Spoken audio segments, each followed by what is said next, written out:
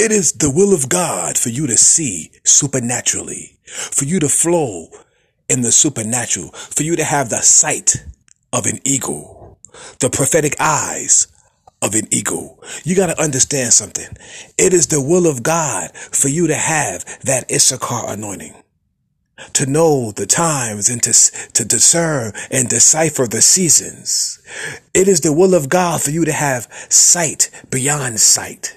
You see that? Beyond the veil of the natural realm, beyond your natural eyes, your natural eyesight and physical ability. I'm talking about seeing supernaturally through the eyes of God, seeing what he wants you to see and being prophetic as a seer.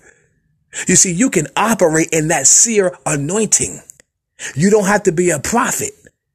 You see that? God will speak to you and you can see things supernaturally in visions and in dreams and in the realm of the natural. God can suspend the natural elements and open up a whole portal, a whole realm, a whole dimension of the supernatural in the realm of the spirit so that you can see from his vantage point, from his perspective. I want you to believe God today to see.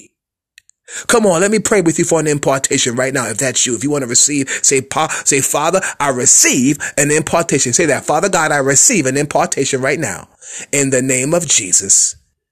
Say, Lord, open my eyes. I ask that I may see beyond the veil in Jesus' name. Receive that impartation. There it is.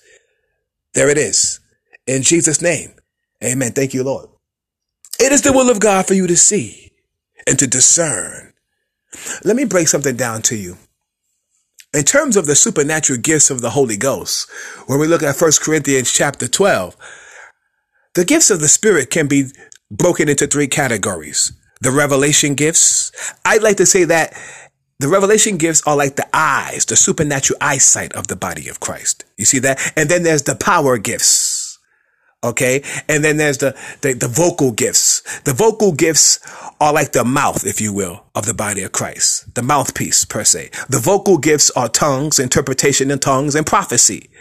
You see that? The revelation gifts, the gifts that reveal something or allows you to see beyond the veil, are the discerning of spirits, the word of knowledge, and the word of wisdom.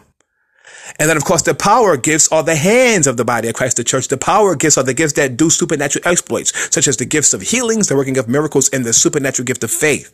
You see that? I'm telling you right now. So see today, beloved, as God would have you to see. And I'm gone.